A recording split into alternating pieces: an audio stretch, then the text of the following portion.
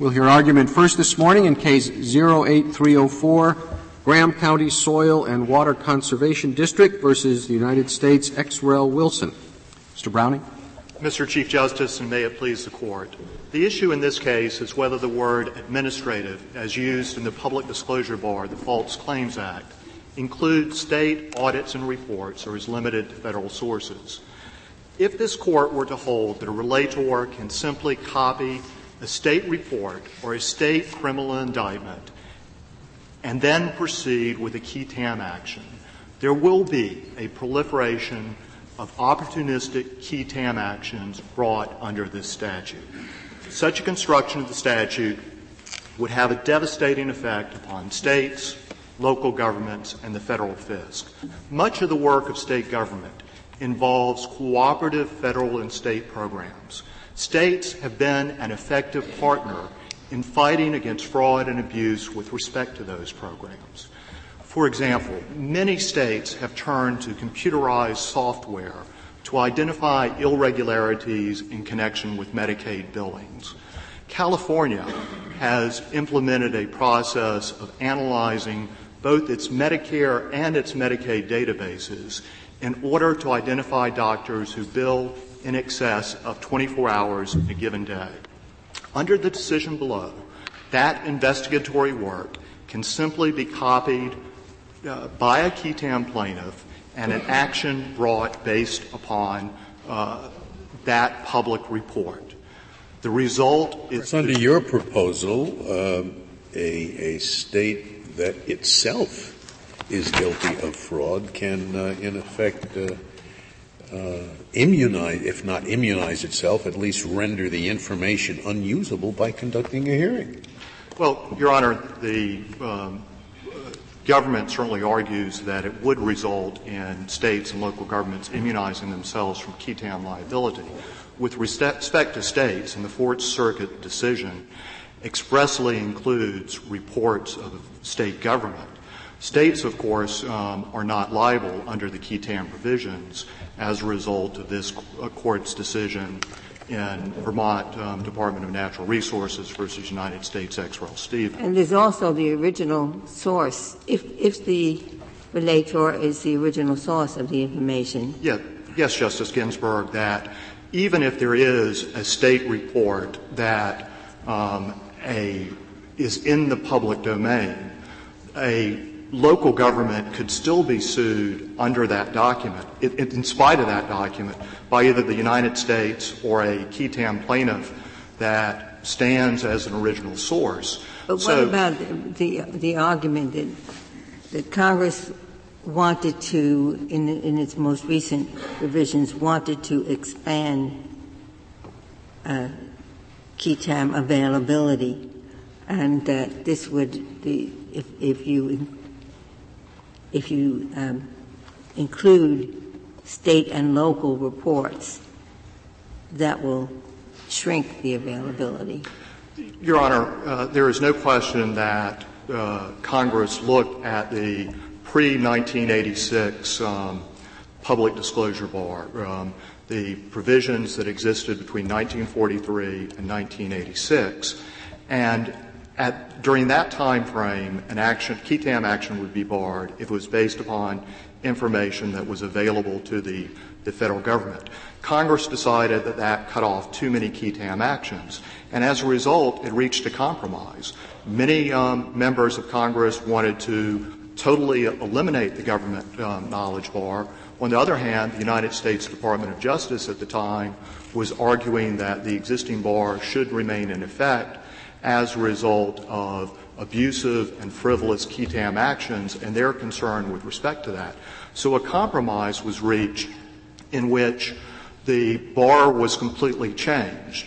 It was changed to allow for an original source to bring a qui tam action, essentially a relief valve that addressed Congress's concerns with respect to cases such as United States ex rel. Wisconsin versus Dean. It also, in the 1986 amendments, set out specific sources of information and directly identified the type of public information that a qui tam action can be based upon. That list, of course, includes many sources that might or might not be readily available to the United States government. For example, it includes reports by a news media. An obscure article in a weekly publication of limited circulation does not realistically put the government on notice of a particular fraud. The same can be said with regard to an action filed in federal court, a private action between civil litigants based upon diversity jurisdiction. If there is a summary judgment motion filed in that case and there are a number of depositions, one of which might indicate fraud, that are filed in that summary judgment motion, and the case settles, that there will never be — that summary judgment motion wouldn't be reviewed by the federal district court judge, but still there is no question that the filing of that document with the federal court would constitute a public disclosure under the first clause of the public disclosure bar. Would it be a civil hearing, a deposition? You would consider a deposition to be a civil hearing? Your Honor, I'm referring to a deposition that is actually filed with the court in connection with the summary judgment motion, and the case then settles. Generally, the courts have — What provision would it come under? Justice Scalia, the phrase criminal, civil, or administrative hearing, the courts have consistently read that word hearing as including all courts' proceedings, not simply the hearing itself, but documents that are filed with the clerk's office. Documents are a hearing?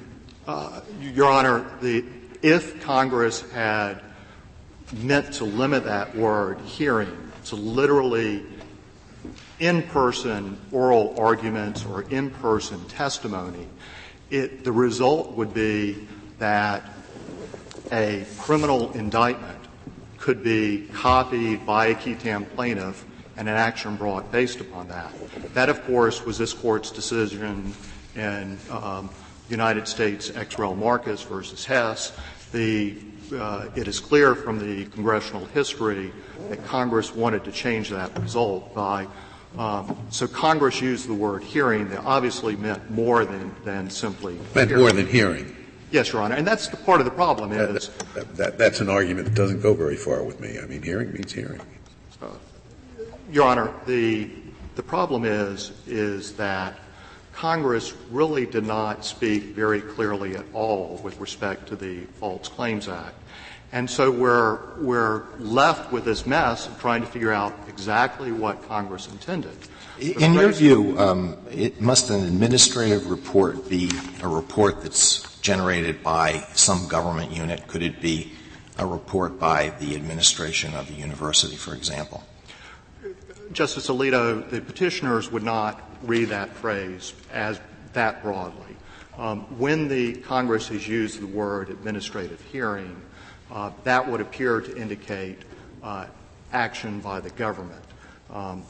And under any of the dictionary definitions of administration, clearly a state administrative proceeding, a state administrative report would fall within the scope of the dictionary definition.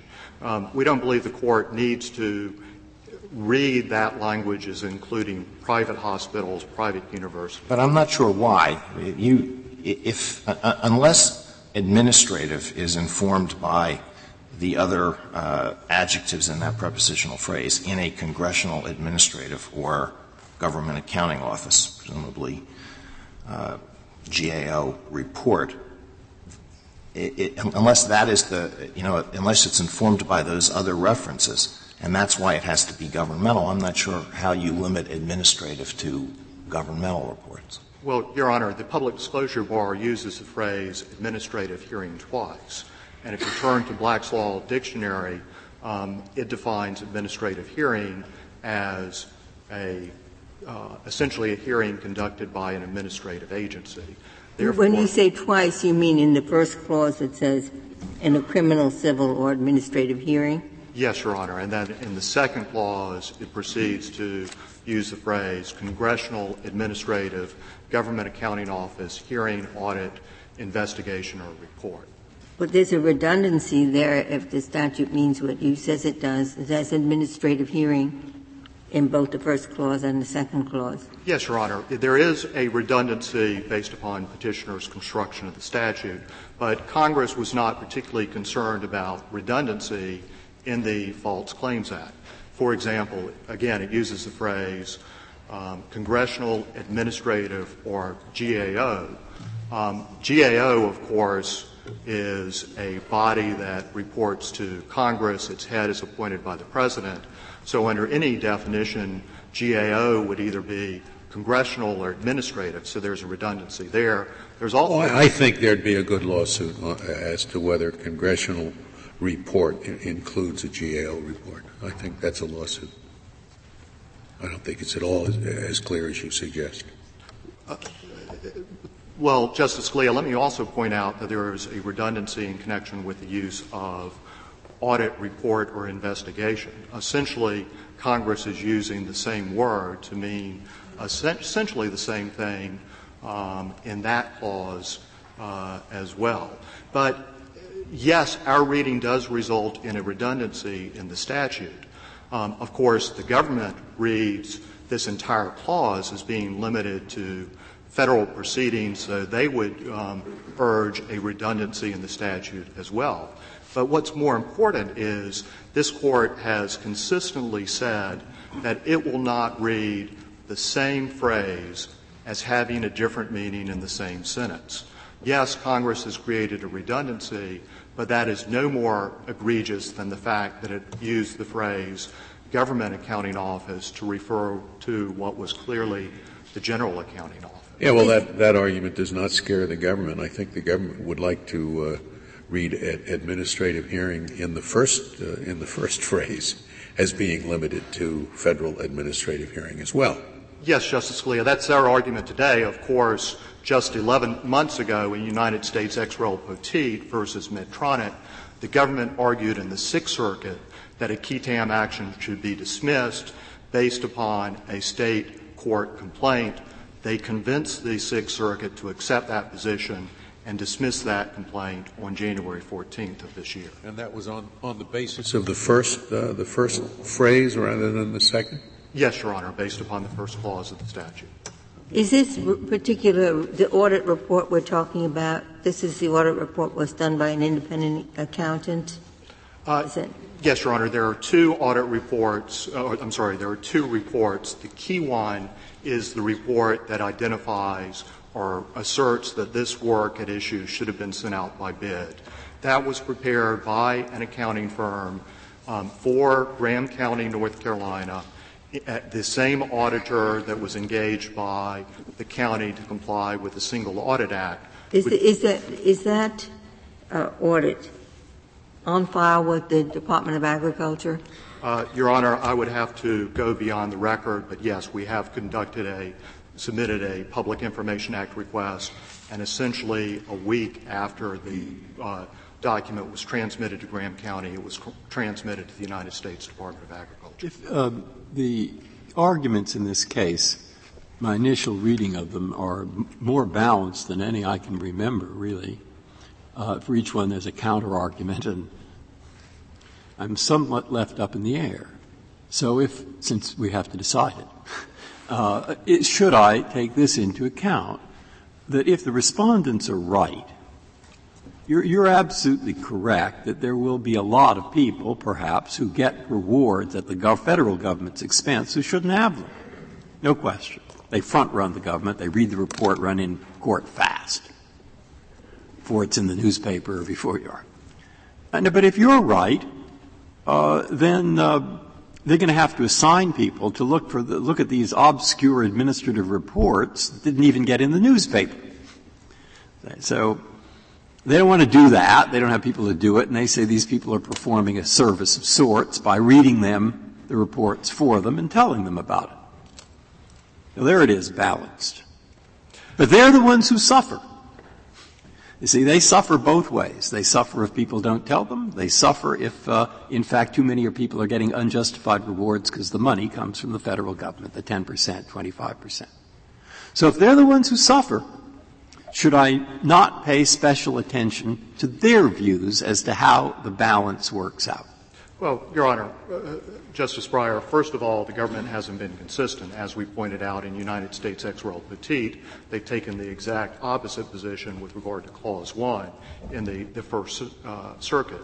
But the real issue here and what should concern the Court is the fact that there will be a tremendous number of opportunistic PTAM plaintiffs that arise. Is someone can simply go to an ongoing state or local government investigation, copy it and bring it As back. you can tell, I've taken that point in. Yes. So my question wasn't that. My question was, should I or should I not give them a little expertise weight on the ground that they're the ones who know it best because they're the victims? Well, I would suggest that the weight that should be given is the partners of the federal government, states and local governments that are in the trenches administering these programs that will have tremendous difficulty if there's a rash of PTAM actions that are brought that disrupt ongoing Medicaid and other investigations. How will that happen? Meaning, how will they know, A, that the investigation is occurring, and second, what can they do under federal or state law to require the disclosure of ongoing investigative materials? I don't know, mind you, I haven't studied them, but the ones that I'm familiar with never permit the public none of the Freedom of Information Act type legislation never permit the disclosure of ongoing investigative materials. So I'm a little bit confused by how that would happen. Justice Sotomayor, there are going to be some exceptions to many states' Public Information Act requests, things such as attorney-client communications, in some cases criminal investigations. But for most states, there will not be any sort of prohibition against a plaintiff's attorney filing a Public Information Act request saying, give us a copy of all printouts that show disparities and irregularities with regard to Medicaid billings. Moreover, most states are, by law, are required to receive complaints concerning the state's Medicaid program. Those are generally processed by the state's system integrity program. And those reports are going to be readily available to Public Information Act requests. Essentially, what this Court should be worried about are state employees who know where the documents can be located. You can simply copy the document, bring a PTAM action, and produce a windfall for yourself, potentially disrupting the state investigation. And if Congress really wanted to do that, if they wanted to create this rash of ill-advised PTAM actions, this flood that's about to fall upon the states, Congress should have written a little bit more clearly before doing so. It isn't consistent with the language of the statute or with congressional intent. Throughout the legislative history, it is clear that what Congress was intending to do was to have access to true insiders, the whistleblowers, to obtain information that would be confidential, that would not otherwise be available to the federal government. But Congress obviously wanted more than that, because if Congress's intent was the one that you're announcing, then it should have just permitted original sources to sue. But that's not the choice it made. It broadened the scope of PTAM actions to include more sources or more reward for individuals who don't have original information. Yes, Your Honor. It added the original source provision, and it identified certain sources of information and said you cannot bring an action based upon those specific sources. May I ask this question? Is the fact that they've included the news media consistent with your view? Yes, Your Honor. Because that seems to be a much more open source of information than hearings. Exactly. The government argues that the False Claims Act is exclusively federal. The public disclosure bar should therefore be read as exclusively federal. But the existence of this category of news media indicates that Congress did not intend the public disclosure bar to be exclusively federal sources. Under the government's theory that all of this the entire public disclosure bar should be read as limited to federal sources, the only news media that would be able to fall within the scope of the public disclosure bar would be the Voice of America, which is the only federal news media currently in existence to my knowledge. Stars and Stripes, maybe. Yes, Your Honor. Thank you, Justice Scalia. But that's not terribly persuasive. In the statute, there are separate provisions. They talk about disclosures in a criminal, civil, or administrative hearings, in a congressional, administrative, or government accounting office report, or from the news media. Simply because you want to limit administrative or not limit administrative doesn't mean that the other side's view requires news media to be modified by federal. Mr. Chief Justice, 2 points that I'd like to make in response is, first, these clauses, and there are 3 clauses, the first 2 beginning with in and the third one beginning with from, they do not serve different purposes. Rather, they serve to identify the sources that Congress did not want to give rise to a key TAM action. So this list has to be read as a whole. The second point I'd like to make is throughout — We should stop calling them clauses. They're really phrases. Yes, Your Honor. With respect to these 3 phrases, throughout the legislative history, the year and a half that the False Claims Act was being debated, there were only 2 clauses. It began with the preposition in, phrases. It began with the preposition in, and then from in connection with the news media. It was only on October 3rd, 1986, when the provision was finally enacted by the Senate, that this second in was added before the second clause. So Congress undoubtedly did not intend to make this 11th hour change and have some substantive change to the statute. Rather, it should best be read as a last-minute insert to make the 3 clauses as a whole, read and flow much better than they did prior to that time. Can you tell me, just as a practical matter, suppose the county says, we found out that we were defrauded by this contractor and it sues the contractor. But its suit doesn't cover really all of the damages, only half of it. Can a key TAM action then be commenced for the portion that the county isn't seeking? I mean, how does that work? Your Honor, if there has been a public disclosure, which there would be if there's a complaint filed by the county yes. against the contractor. Essentially what the lower courts have done is they would allow a key TAM action to go with regard to a completely different claim. But if it were simply the fact that the public disclosure covered a portion of the time period but not all of it, depends on the identity of the claim. Yes. Yes, sir. And suppose in the race to the courthouse, the key TAM plaintiff files on Monday and the county files on Tuesday. Under that scenario, if the key TAM action is filed before the public disclosure, then the key TAM action would not be barred. Mm-hmm. If there are no further questions. May I just one quick question? I just want to be sure I understood. Do you draw any distinction between the preposition in and the preposition from? No, Your Honor. Okay. I think it is, as Justice Alito pointed out when he served on the Third Circuit, that some of these prepositions are very awkward indeed. Part of the random nature of the whole provision, right? Yes, Justice Scalia. If there are no further questions, I'd like to reserve the remainder of my time. Thank you, counsel. Mr. Hurd.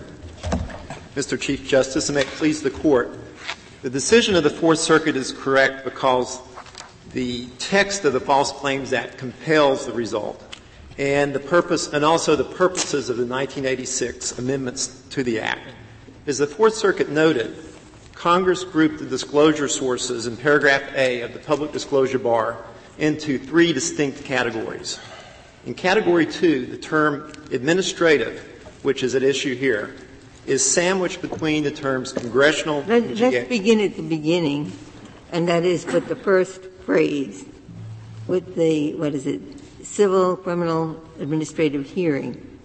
Do you, as the government, do you agree with the government that you have to insert federal there too? Or does that phrase include state? No, the text of category 2 compels the result here, although we do believe that the better view of category 1 is that it is also federal as well. In the context, the overall context. Suppose it isn't. Suppose the general, civil, criminal, administrative is read to mean include state. Why shouldn't the second, if we're picking Latin phrases, be read in pari materia? Because each of those categories is distinct, not only grammatically, but as far as function. The first category is clearly adjudicative in nature. The second is non-adjudicative. And the third category is news media and stands on its own. Why should we read the second category back to alter the meaning of the first, rather than reading the first phrase forward to alter the meaning of the second? It is absolutely clear when you read this. In a criminal, civil, or administrative hearing, there's no limitation to federal on that. And you acknowledge that the criminal and civil apply to state civil and criminal proceedings, right? So when you read that phrase, administrative obviously means state administrative. Now, why shouldn't I read that forward and say, well, since it means state there, it must mean state in the next one, in a congressional, administrative, or GAO report? The argument for category 2 is less compelling. We agree. The argument for category 1 is most compelling because these categories are distinct and should be looked at as separate units for that purpose. You have category 2 as non-adjudicative. Category 1 is adjudicative. And so you have a distinction there. If you were looking at the three categories and, for instance, you don't take category 3 and say category 3 is non-governmental, so therefore we should construe category 2 to include private administrative reports. The question is, what sense does that make? I mean, and I thought you said that the category 1, which is the criminal proceedings, civil or administrative proceedings, I thought you said it does not apply to state proceedings in your view. You said that was the better view. Yes. And what's the state of the law on that? I thought it was virtually it was open. What is the state of the law? You say that just as to administrative. Don't you acknowledge that the criminal and civil apply to state criminal and civil? You want the whole thing to be just federal. We think the better view is that the whole category is exclusively federal. I think you'd have to say that. But now, what's the state of the law on that? The Court of Appeals have basically gone the other way, but they've looked at it in a very superficial manner and have not really directly addressed the issue. I mean, to me it makes no sense. We're only talking about things don't get into the newspapers, really. So and the purpose of the federal government's reading of this would be, look, we don't have people to go send around to read every state report. We just don't have that personnel. And so we rely on these whistleblowers, and we know some will be unjustified.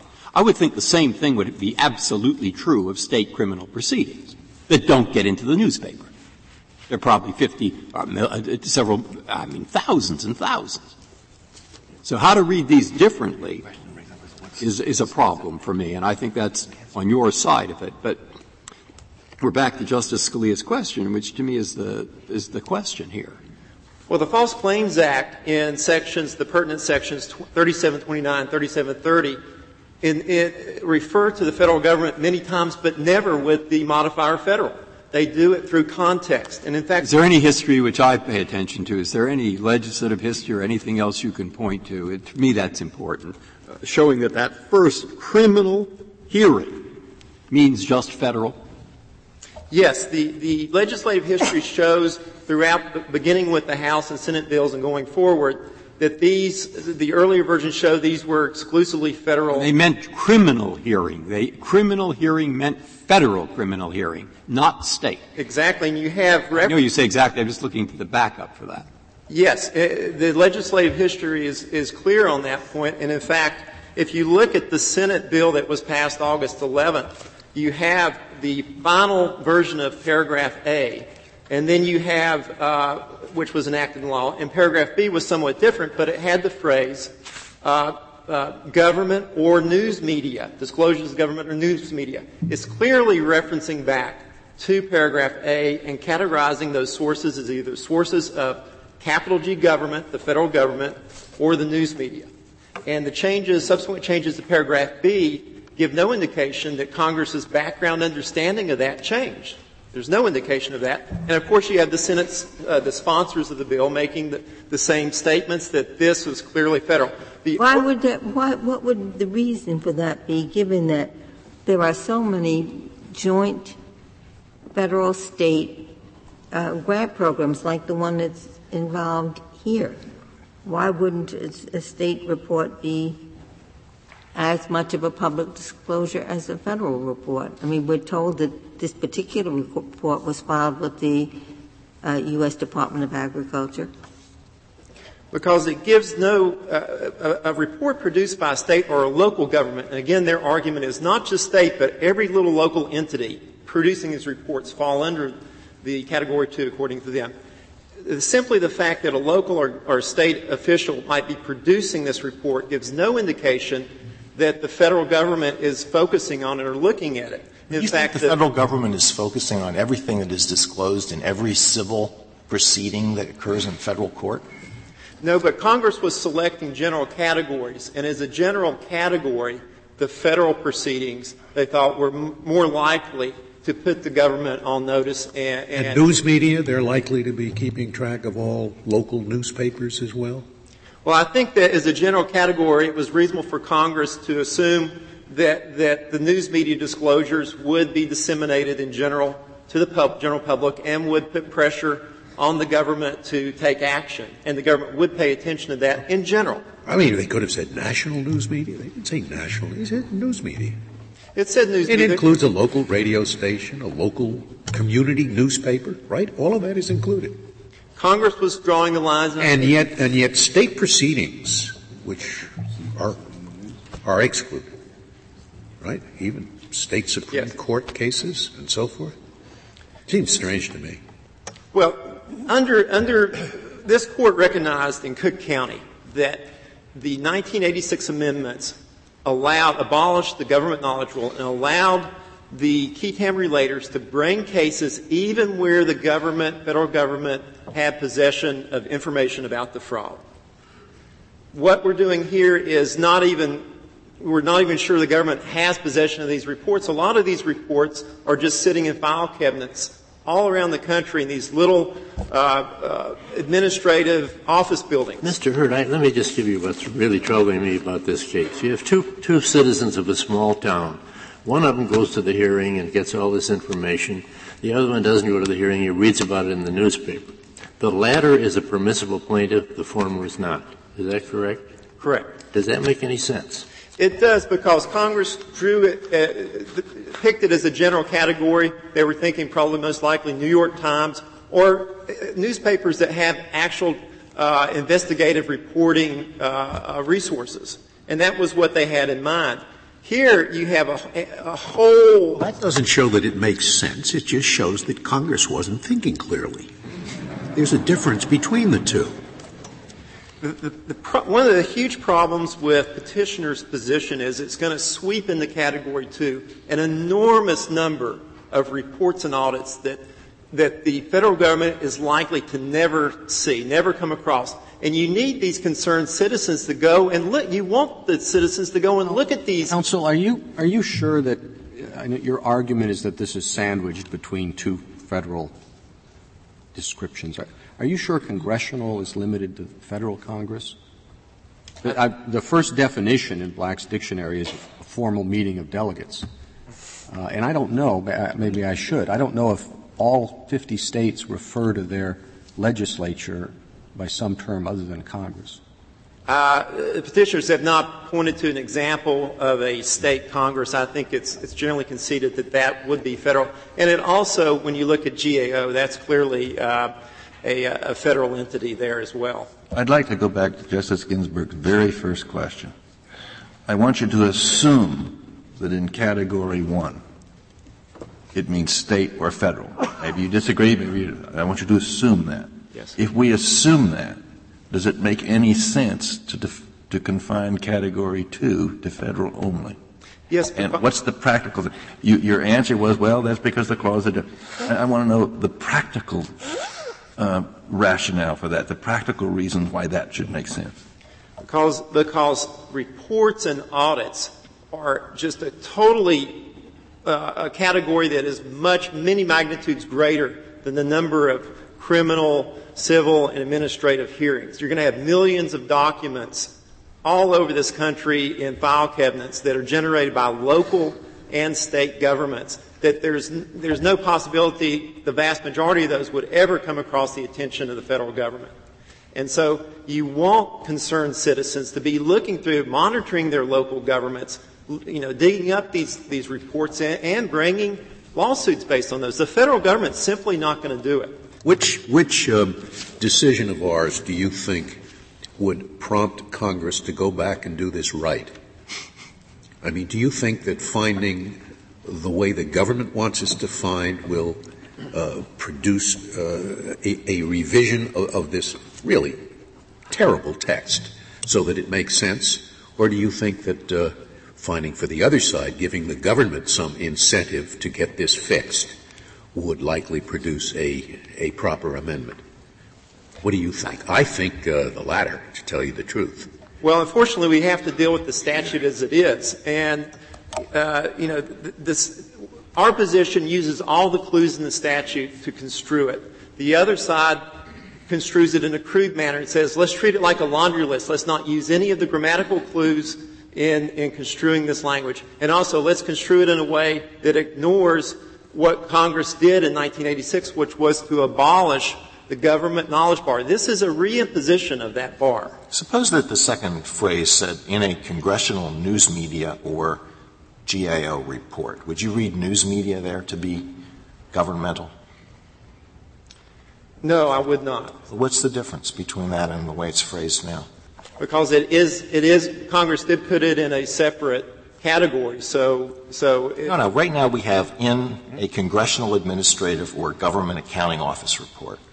And you say you have to read administrative in light of congressional and GAO, but what if it said in a congressional news media or government accounting office report? Why wouldn't you make the same argument with relation to news media? I think the contextual clues would be less compelling there in that situation. And why is that so? Because you would have a category that would have a mixture of exclusively federal and non-federal. Here you have a category that you can construe consistently as exclusively federal given the contextual clues in there. And so as it is drafted now, if you look at all the clues, you do have distinct categories that can be construed each on its own merits. This audit report is required by federal law, isn't it? Yes, as are many reports, Medicaid reports by private recipients of aid. This report was only done because the local government was a recipient of federal money, no different from any private recipient, a not-for-profit. So there was no real distinction there. It was not really a governmental report in the truest sense of the word, and as it should be construed as are regarded for purposes of the public disclosure bar. And that shows one of the real problems of going down to the local and state level. You get all of these problems where the recipient is generating the report rather than the administrator versus the recipient. You get all those problems going down to this level, the local and state governments. And it shows the real problem with that. Again, the overall statute is federal. It's to recover the federal government's money. The statute has a strict dichotomy between the federal government and everyone else. If the states or local governments are going to be qui tam relators, they bring it as a private person. Thank you. Thank you, counsel.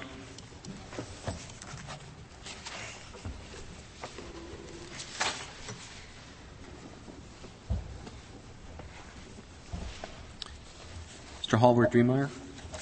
Mr. Chief Justice, and may it please the Court. As I think the discussion this morning illustrates, the federal nature of the second category, the phrase that is directly at issue in this case, is self-evident from the text. The terms congressional and GAO are federal, and under the doctrine or canon of construction, nos cultura socis. And let me go back to the other Latin phrase. If you begin at the beginning and you begin with a phrase that you have no reason to say is modified by federal, civil, criminal, administrative proceeding, why shouldn't that drive the statute? What's in the first phrase? Well, Your Honor, I want to start by making clear that we disagree that that's the better interpretation of the first clause, but I will take it as the premise. Well, it's a lot harder to say you have to put a caret mark and say it really means federal civil, criminal, administrative hearings. It may indeed be harder to do that. We think that it is warranted in light of the policy that motivated Congress and in light of other references to federal administrative, civil, and criminal hearings in the statute. But even if those reasons, which we think justify limiting the first category to federal proceedings, the Court were to disagree with that, that would not justify disregarding the clear indications of the federal limitations on the second clause. And there is no policy. I didn't mean to interrupt you. Clear limitations. You really only have one, right?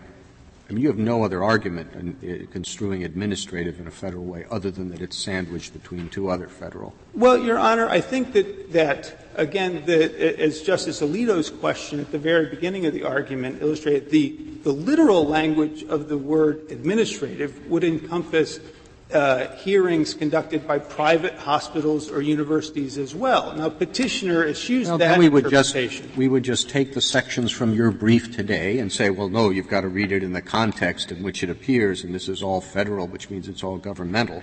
That's right, Your Honor. And governmental in a particular nature, the federal government. As the Court's decision in Cook County made clear, municipal governmental entities are, with respect to the False Claims Act, the same as private corporations. The Court recognized that municipalities are the recipients of many federal dollars. In that case, the local governmental entity whose conduct was at issue was a county hospital.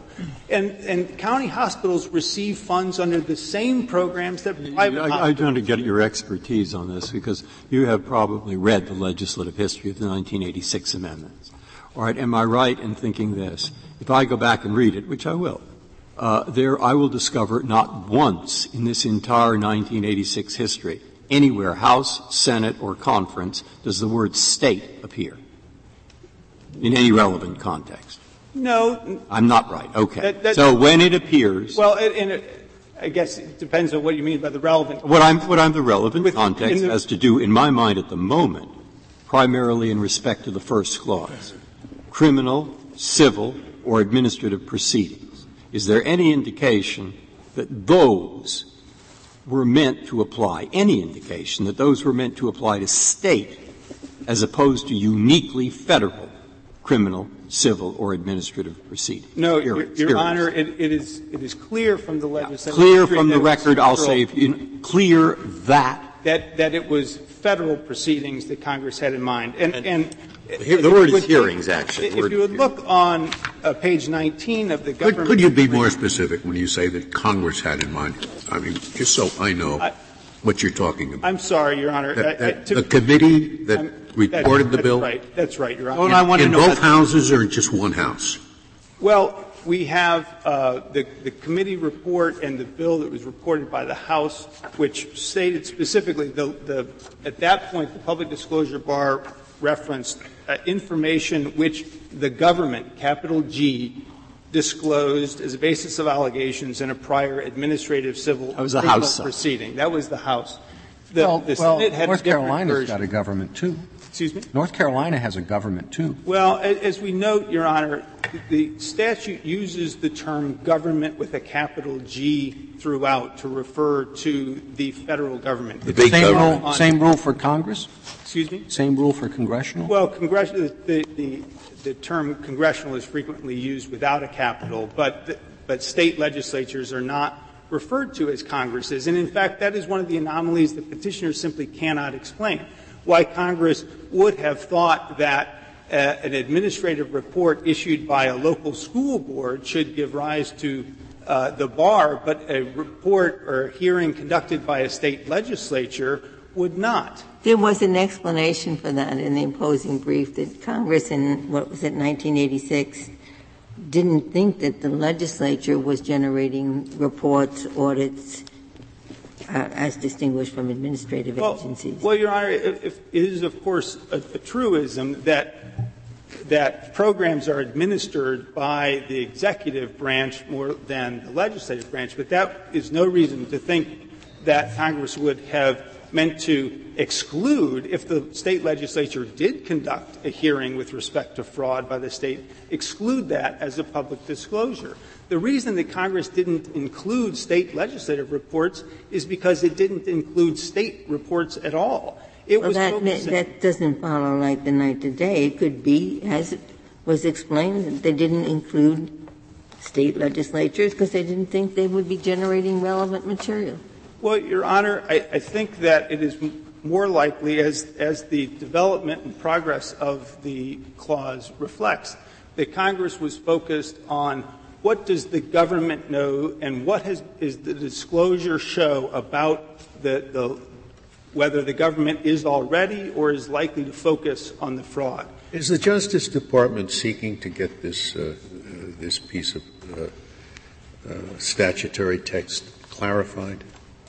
I mean, you do have some operation over there that proposes to Congress amendments of those provisions that are not working out well. Is there any effort to get this clarified? There are currently under consideration bills, and as I understand, there are other bills that are in contemplation that would revise the language of this statute, but would not necessarily focus on this. There are a number of other issues connected. Make it worse? I don't know. But of course, I think the question was, has the Department of Justice, recognizing that there's a circuit split on this very question, recommended that Congress amend the statute in this particular? I don't believe that as of yet the Department has taken a specific position on the legislation that is contemplated for this particular ambiguity. But there's one ambiguity, whether these clauses, the first and what we call first and second, refer to state as well as federal. If the debates took place in a context where everyone's just thinking of federal, it's not surprising they didn't put in the word federal. They don't think of everything. All right. Now, that's my question. You started with the House. The House, to me, does think just of federal. The Senate's ambiguous on that point. And the conference is yet more ambiguous on that point. So is there anything, when I look at the conference and the Senate versions, I'm going to say, Jesus, they did actually think of federal and state too, and it's sort of mixed up, or am I going to see that context there is federal? No. The context is federal. References to states in connection with the Act, and Congress has thought about it, are treating states like other private quitam relators. The petitioner referred to the Dean case, and in fact that was something that the legislative history refers to. But what was offensive about the decision in the Dean case was that Wisconsin had been the original source of the information, but had been barred because it had provided that information to the government, and under the government knowledge bar, they had been precluded. So Wisconsin would have been taken care of under the original source provision. But it doesn't reflect a view that states have a particular distinctive role. In fact, as this Court's decision in Cook County reflects, municipalities are treated just as any private corporation for purposes of the Act. They can be defendants. They could be plaintiffs, quitam relators. But there is no reason to construe the statute in a way that would allow a local government effectively to shield itself from qui tam suits by disclosing the facts that would be the underlying information in support of a fraud claim in perhaps a report that was intended to whitewash the situation. But you think that when a state employees want to immunize themselves from fraud, they're going to say, okay, we'll disclose it where anybody, prosecutor could pick it up, but we'll take care of the key tam liability. Your Honor, I think that it's important to note that in order to be a public disclosure, the second category at the very least, all that needs to have happened is that the information be disclosed to one additional person. And that makes a lot of sense when we're talking about disclosures of the government's, federal government's own reports, because if the federal government is already investigating and pursuing the fraud, one other person that finds out about it and then files a qui tam action on the basis of the government's own efforts is precisely the situation that Congress sought to preclude.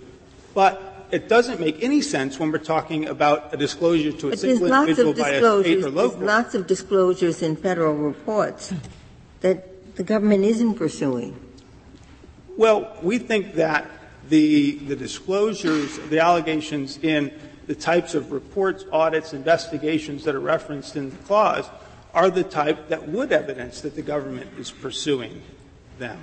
But where a state, perhaps a local school board, discloses facts that might give rise to an allegation of fraud in a hearing where there was only one or two members of the public in attendance, there's no reason to think that that information is going to be brought to the federal government's attention. The purpose of the bar is to balance. Congress was seeking to balance two goals. One is to encourage qui tam relators to bring information and bring suits where the information was unlikely to be something that the federal government was focusing on. Where the federal government was able to protect itself and bring this suit on its own, then there's no reason for the federal government to have to share its recovery. Why can't it protect itself if these reports are in its possession? How are they any more in the or less in the government's possession than articles in the news media, than state criminal and civil and administrative hearings? You yourself make it very clear that the government isn't keeping track of all of those other sources. Well, Your Honor, the petitioner's reference to this audit being in the possession of the government, it is happenstance that this particular report, the Chrisman Hughes report, was sent to a federal government official. But the vast majority of state and local governmental investigations, audits, and reports are not going to be given to the federal government. And even those that are, they cite the Single Audit Act, which is only a very narrow subset of audits that states or local governments perform, do not actually disclose the allegations of the fraud. In order to get to the actual information of the fraud, first of all, it has to be brought to the attention of the relevant federal agency. Usually the cognizant agency is the one that has the most money at stake, but the fraud may have to do with a different federal program. So it has to be brought to the attention of the program whose interests are actually at stake. They have to go beyond the report that's publicly available on the clearinghouse website, which tells you virtually nothing, to an underlying report, which is itself generally fairly vague. And all the petitioners say is that the working papers of the auditor are available to the government, not even in the government's possession. They are available to the government if it requests it. The government has to drill down many levels before it's necessarily going to know about that fraud. Isn't that argument suggesting that the Court didn't even need to reach this issue? Even assuming that state administrative reports are included in the bar. No, Your Honor. Aren't you arguing that what was in this audit report wasn't sufficient to show the fraud? That's not your argument? No, again, this report here did have information that was indicative of fraud, and this report was public. Excuse me? Which way? All it said was that this person wasn't chosen by bidding, but aren't there situations in which non-bids are permitted? There were multiple allegations. One of the allegations underlying the relator's claim is that the the county certified that certain procedures were followed that would have included a requirement that it be bid out, and that it was not. Another was that certain work was paid for or billed for but wasn't performed or was not performed well. So there were different allegations. And where that would be disclosed to a single person, that would constitute a public disclosure, at least with respect to federal. Of course, the Attorney General can always bring suit, right? I mean, all we're arguing about is whether this information that's in the state and local thing can be the basis of a qui tam suit. But only if the government finds about it, the Attorney General can always bring suit, right? And what is at issue here is whether the federal government is ever going to learn of the fraud. Thank you, counsel. Mr. Browning, you have 6 minutes. Thank you, Mr. Chief Justice. Justice Breyer, if I could first turn to your comments or your questions about legislative history. Here, I think the legislative history tells us very little because of the many changes in the Senate version and the House version, and unfortunately, there was not a conference committee report, so we won't know the nature of the compromise. At most, the legislative history helps us to show what Congress was generally concerned about. And throughout the original committee, the Senate and House report, there is a concern about qui tam actions based upon public information. I agree with you about that. I think it's the silence, though, might cut against you. Well, and the reason that if it's basically silence, the reason I'm thinking that cuts against you is because they're starting with a context where they're focusing on federal.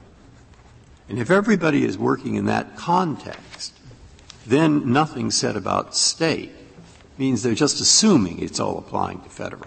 Now, what I'm looking for, and you might be able to put your finger on it, is something that shows that my last statement is not right. Yes, Justice Breyer, that the government assumes and repeats throughout its brief that the False Claims Act is exclusively federal in nature. Therefore, you read all of its terms as essentially being federal. That, of course, does not answer what Congress intended with the public disclosure. When we say everybody's working in a certain context, how many people is everybody? What percentage of the House and of the Senate were involved in these committees that were drafting these bills and that issued the committee report? Yes, Justice Scalia, your point's well taken that this would only be. I think it probably came out of governmental affairs in the Senate, which I think had 17 members at that time. Continuing with your questions, if I could, Justice Breyer, that there is nothing to indicate that the public disclosure bar should be exclusively federal. It, of course, includes news media, which is not federal. It also includes criminal, civil, or administrative hearings.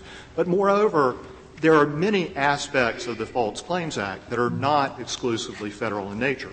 The very change that we're talking about, the change to the public disclosure bar, was a result of a push by the National Association of Attorney Generals to actually change the public disclosure bar to make sure that states could bring qui tam actions.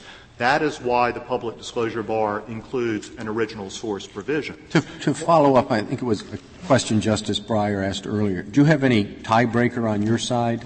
I mean, if we do decide the arguments are pretty much in equipoise, the suggestion was that the federal government is both the beneficiary and the loser in qui tam actions in the sense they lose a percentage of the recovery, and so we ought to let them strike the balance. What argument do you have on your side? Your Honor, again, that our concern from the perspective of states, and it's a concern shared by local governments, is the reading that the respondents advocate will produce a flood of qui tam. No, that's the same. That's one of the arguments that I think is balanced on the other side.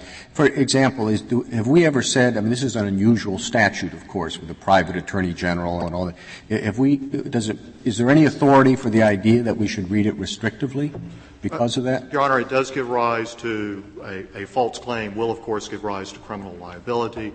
Moreover, it is a case dealing with. Have we ever said that that's a basis for reading the Act restrictively? Your Honor, there is some older authority to that effect. The specific case, I apologize, the name escapes me. Of course, what your claim is that the federal government, is not the only person harmed.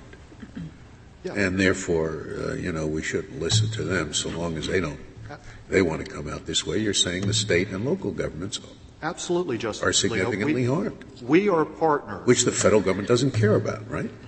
The federal government is, I think, taking a very short-sighted view because these sort of key TAM actions will be very disruptive to what the federal government's partners are actually doing in the trenches in administering these programs. Moreover, the Federal False Claims Act, it is clear that it is not exclusively federal. When it was amended in 1986, Congress changed Section 3732B, which allowed pendent state claims to be brought. So a state, if there is a federal false claims action, could intervene to protect the state's portions of the monies that are at issue.